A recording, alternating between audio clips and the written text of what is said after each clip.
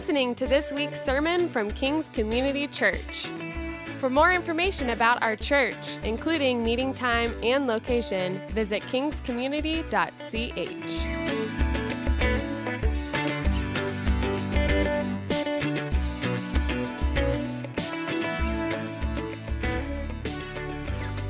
Good morning. For those of you who haven't figured it out yet, I am not Gabe.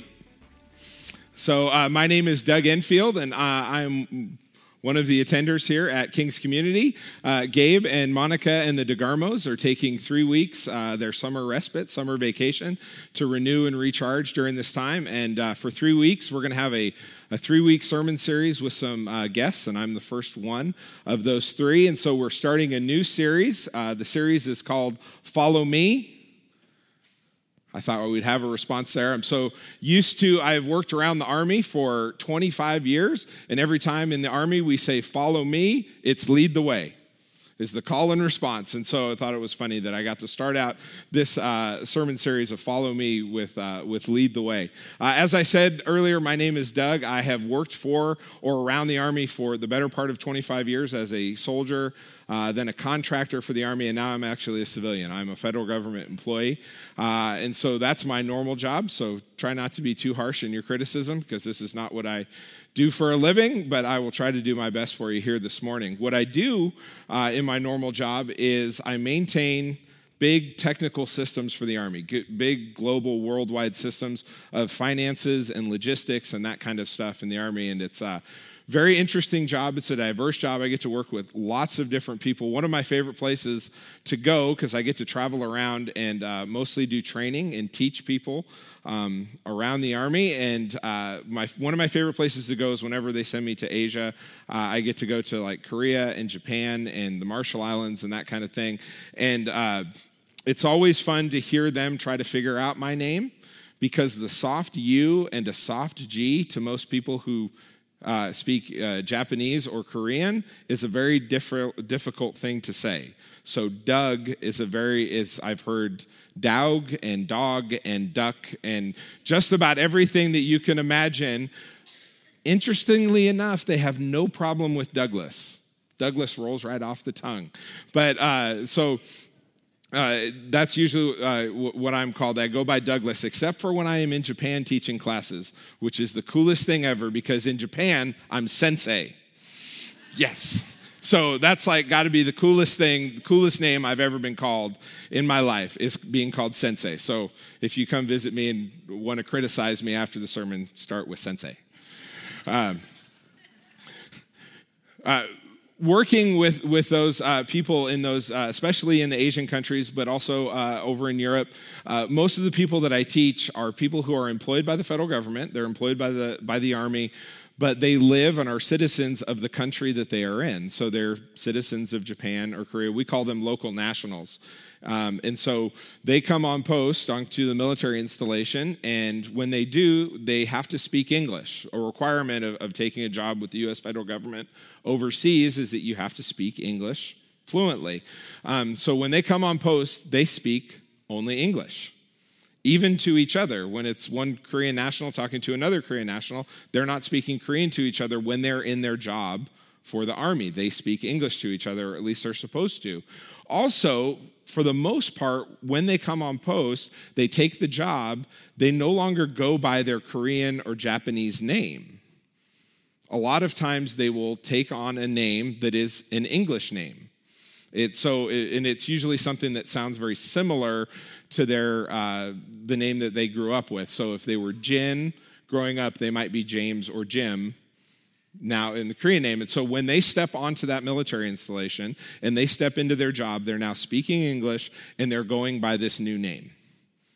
So there's this transformation that happens that in order to go in and do their job to the best of their ability and serve the U.S. government and serve the soldiers and the civilians that are there on their military installation, they still live their normal lives with their families and in their communities, in their local host nations.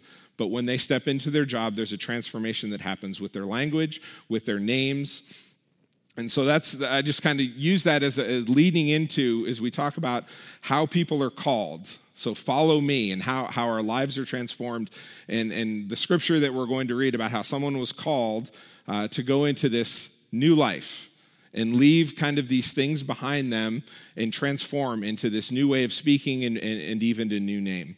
If you have your Bibles or your devices with the Bible, we are going to be in the book of Mark this morning, particularly Mark chapter 2. Starting in verse 13. So this is one of the four Gospels that we're going to be reading from in Mark. This story that we're going to read in Mark 13, if you see the title header there, it's called The Calling of Levi, is the name of the section that we're going to be reading, 13 through 17. Now, the Calling of Levi actually exists in three different books of the Bible. So Matthew, Mark, and Luke, which we call the Synoptic Gospels. Those are three books that are very, very similar.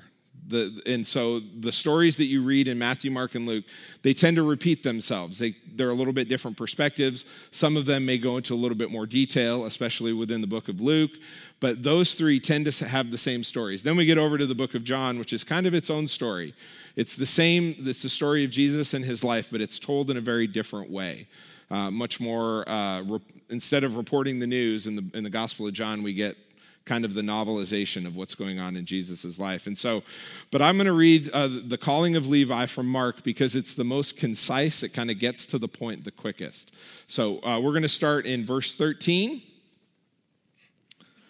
Once again, Jesus went out beside the lake. A large crowd came to him, and he began to teach them. As he walked along, he saw Levi, son of Alphaeus, sitting at the tax collector's booth. "Follow me," Jesus told him, and Levi got up and followed him. While Jesus was having dinner at Levi's house, many tax collectors and sinners were eating with him and his disciples, for there were many who followed him. When the teachers of the law, who were Pharisees, saw him eating with sinners and tax collectors, they asked his disciples, "Why does he eat with tax collectors and sinners?" On hearing this, Jesus said to them, "It is not the healthy who need a doctor, but the sick.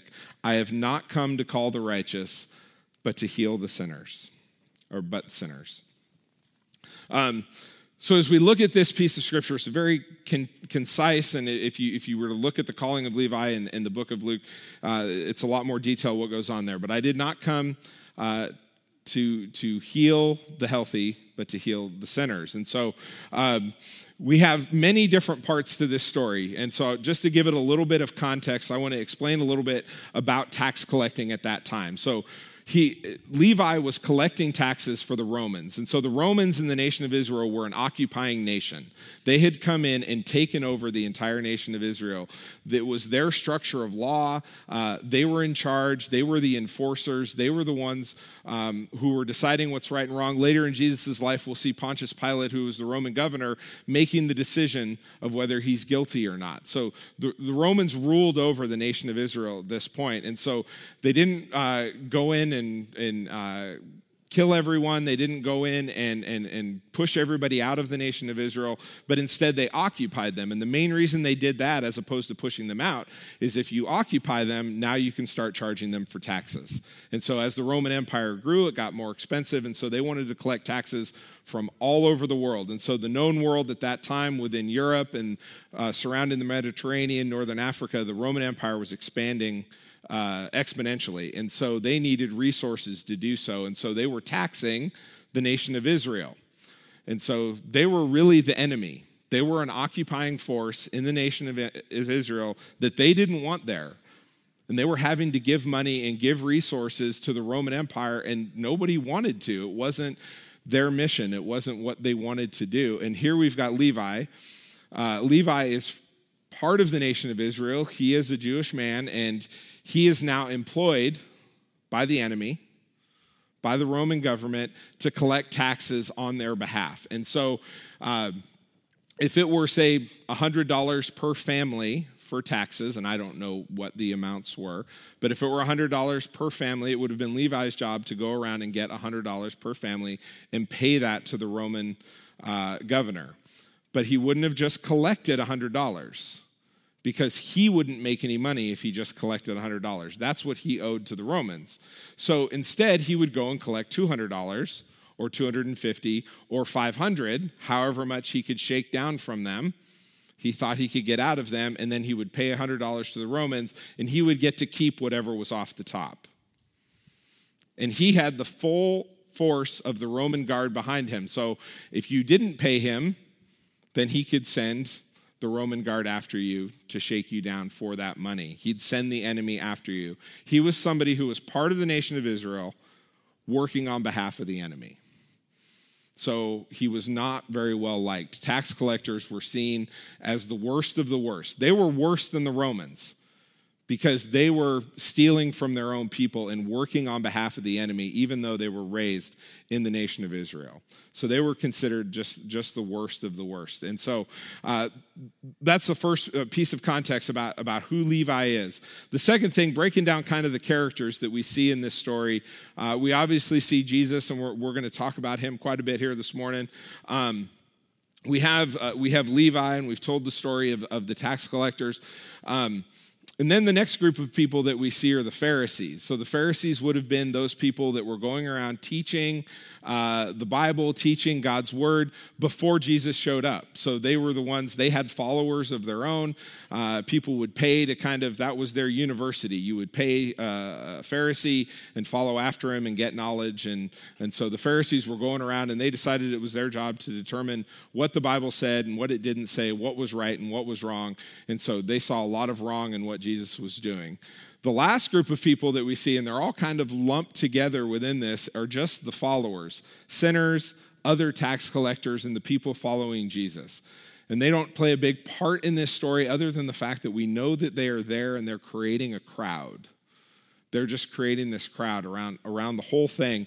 And so in all this craziness with all these people and all of these things going on, we have this picture of Jesus sitting at the table within Levi's house. First, he calls Levi and he says, "Follow me." And what does Levi leave? He leaves everything. He gets up and leaves his tax collecting booth. This would have been his livelihood. Beyond his livelihood, even though we know it to be a bad thing, it was his identity. He left his identity, who he was, how he was going to sustain his life, how he was going to do what he did every day.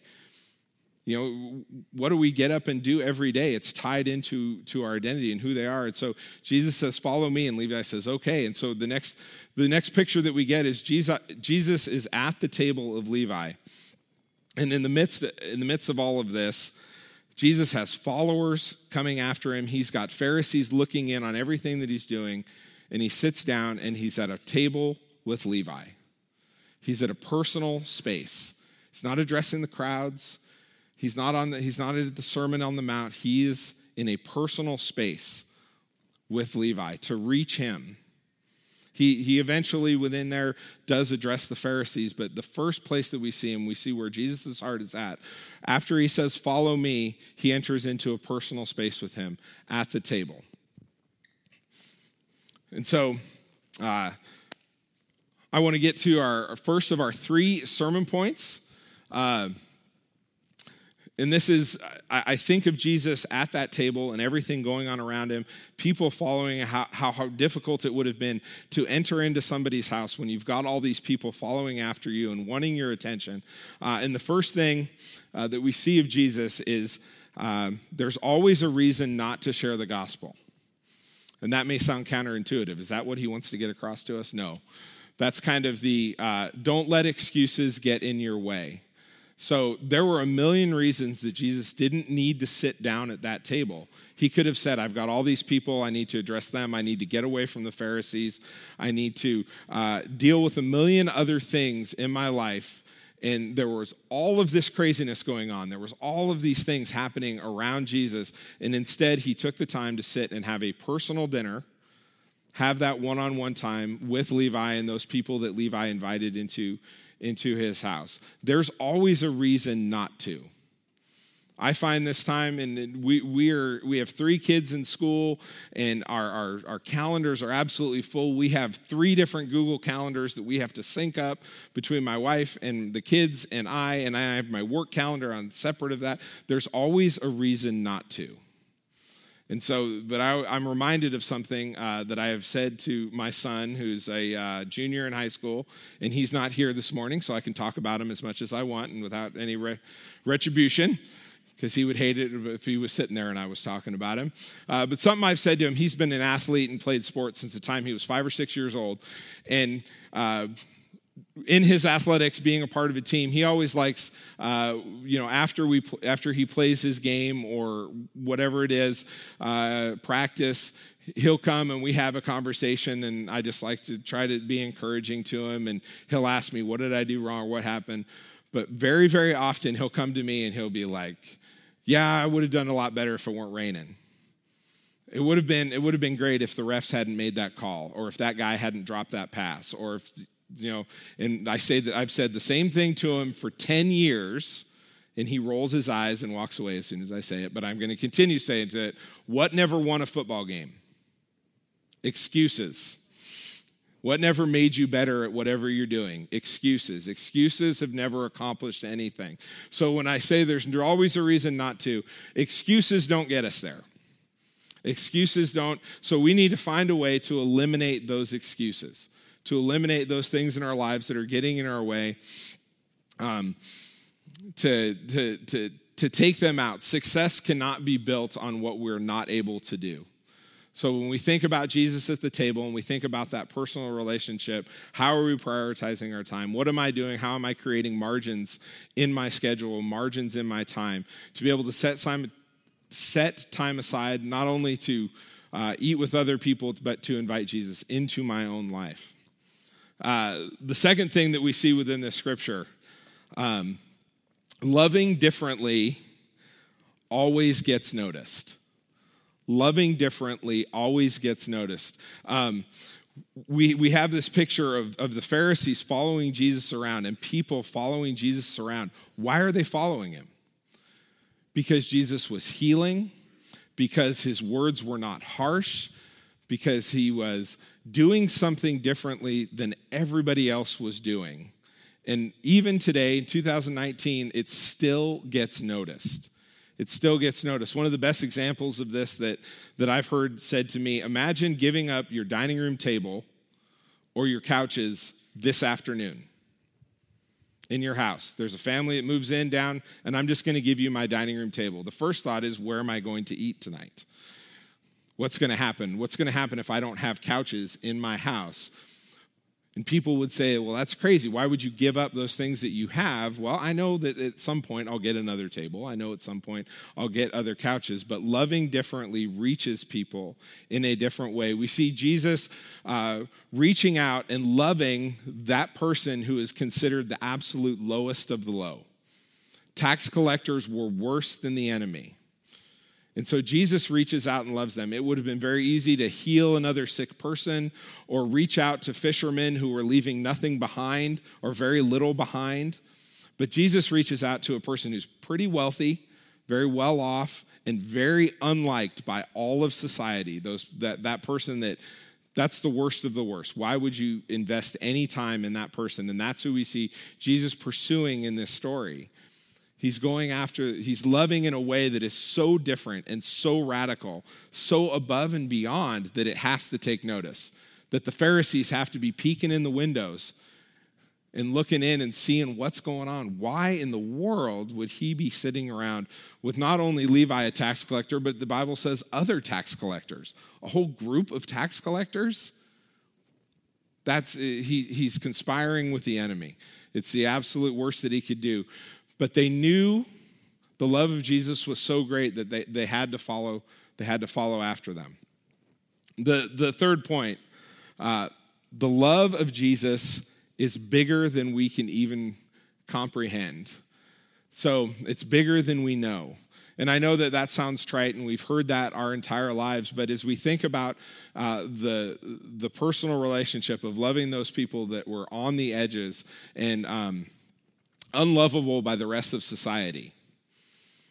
And how much here in 2019 in New Braunfels and in this area, we are surrounded, even within this property, we are surrounded by those people that are difficult to love. The ones who are weird, the ones that are tough to talk to. I know, because when I see them, I run the other direction. I am speaking to myself as much as I am to anybody else. The homeless person, the person that just can't stop talking. Can't stop talking. You can't get a word in edgewise. I go the other direction. And I know that it may sound silly or funny, but those are the ones that Jesus was pursuing. The ones that were unlovable by other people are the ones that he was pursuing. So we have this picture, we have these points, and we have the context of the different people. So the next thing I want you to do is to think about, where am I at in this story? So what character am I? This is an old English class exercise that I've always loved doing. When I read a story in the Bible and I think of all the characters that are there, where am I in there? Well, I can tell you first and foremost, don't worry, I'm not Jesus. And neither are you. So we can leave that one on the table. Then we get into the other three main character groups. And so the first one are the Pharisees. And we have a touch of that, without a doubt. One of the things that we love to do as Christians within the modern church is we love to tell people how they're wrong or what they're doing wrong, as opposed to loving them into the grace of Christ. But I don't think that the Pharisees in this context is where we find ourselves. The next group, I think, is the group that most people identify with. And that's the rest of everybody, right? The sinners, the tax collectors, the people following after Jesus and his disciples, the unnamed crowd, the extras, the people in the background that are just there to add context to the entire story. I think that's where most of us would identify. We read this story and it's like we're viewing it from the context of those people who are watching from the sidelines, right? We're seeing this whole thing almost like it's happening on TV as we read it on the pages. And we're trying to glean, what does this mean for me? And how can I apply this to my own life? But I'm here to challenge you this morning that you're none of those three groups. You're Levi, and so am I. Jesus didn't come in to do these things that they would happen on TV in front of you. That it would be this story that you would see and have it just pass by and have it just be this thing that happens to somebody else and it doesn't happen to you. And, okay, that's great that happened to them. I'm going to take the name of Jesus and go forward. We find ourselves in the position that we side with the enemy. We find ourselves in the position where we love our things or our jobs or even our kids above God.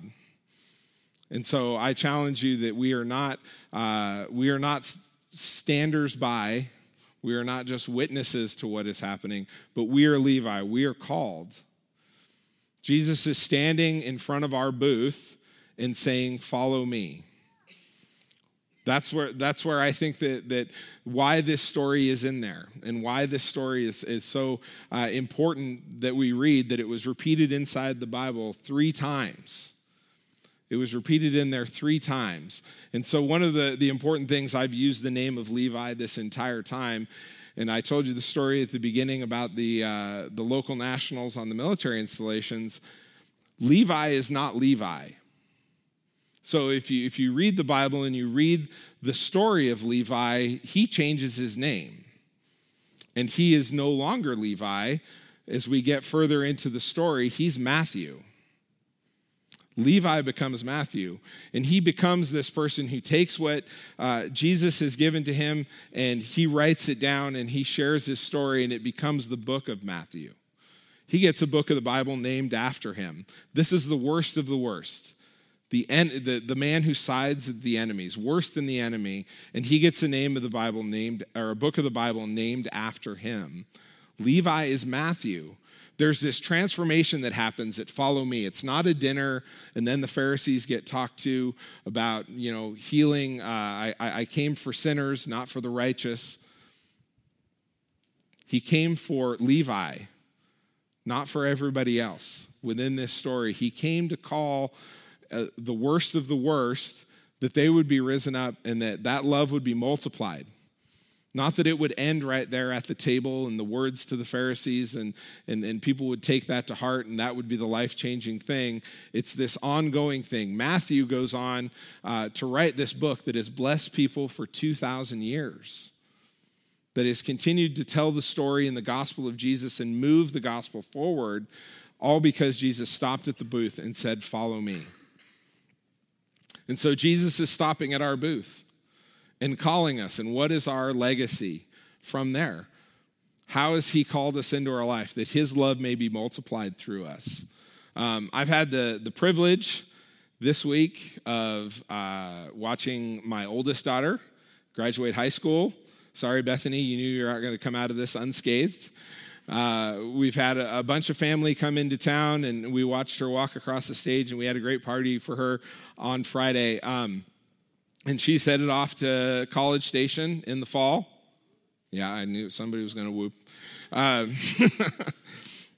She's headed off to Texas A&M in the fall. And so through this time, one of the things that has really hit me over the last few weeks, as I've taken notice, and I think, I just have a couple months before, Bethany is leaving our doors and she's moving on and going on to take the keys to her own life. Go on and live her life. I've really started to notice those things around the house and those things within our family where Bethany fits in, where Bethany actually excels. We gave her a car, so she drives her brother and sister all over South Texas for us. She's does a lot of cleaning and a lot of things around our house that really fill a need for our family. And without ever having to be told, the love from her springs forward, and it's noticeable. When she was 15, a couple years ago, she decided that she wanted to work over the summer. Mom and Dad did not say you need to go out and get a job and start earning money, but she wanted to do this. She's always had a heart to serve other people and help other people. And so through this, her younger brother, when he turned 15, said, "I want to work and I want to contribute. And this is what I want to do." And so her example I have seen multiplied not only to her little brother and sister, but also to my wife and I. When we see how she loves us so well, our whole family so well, it's multiplied. That love of Jesus is embedded. It's infectious. And it then becomes multiplied over and over and over again. It's this contagious love.